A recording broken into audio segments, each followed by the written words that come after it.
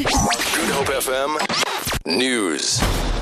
Good morning. Private security has had to keep out unaccredited EFF members demanding to be part of the party's KwaZulu Natal elective conference in Durban.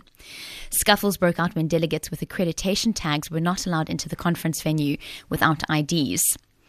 Security has been tightened at the BAT Centre in Durban. EFF MP Mbuseni Ndlozi says they are confident that the conference will now proceed smoothly.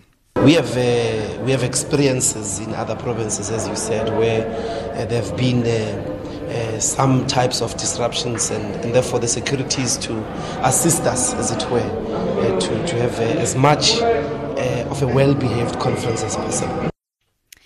Universities say that they are owed billions of rand in outstanding tuition fees. CEO of Higher Education South Africa, Jeffrey Mabelebele, says tertiary institutions are owed in excess of 1 billion rand a year. Responding to the allegations of blacklisting students, he says universities are doing their best to recover the money they are owed. Universities are under tremendous pressure to balance their books. Funding from government has declined in student per capita terms over the years. Funding from the private sector as well, including, by the way, contract research, donations and so on from the private sector to our universities, has also declined significantly since 2008 global financial crisis. Now, the cost of running universities have increased manifold over the last few years. South Africa's agricultural sector could be heading for collapse.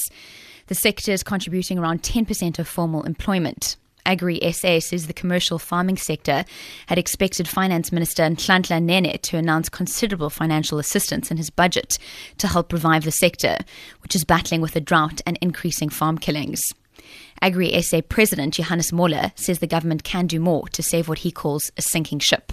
I would have seen more money allocated to agriculture, but that's a historic problem. You know, in the national budget, it takes time to rectify that matter of underfunding of agriculture. So the crop is slowly withering away.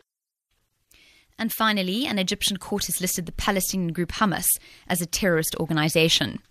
The ruling comes a month after a judge listed the group's armed wing as a terrorist group. Hamas is an offshoot of Egypt's Muslim Brotherhood, which authorities have also declared a terror group. Hamas has signaled in response it will no longer accept Egypt as a broker between it and Israel.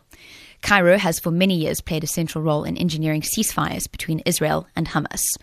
I'm Josie Evely for Good Hope FM News.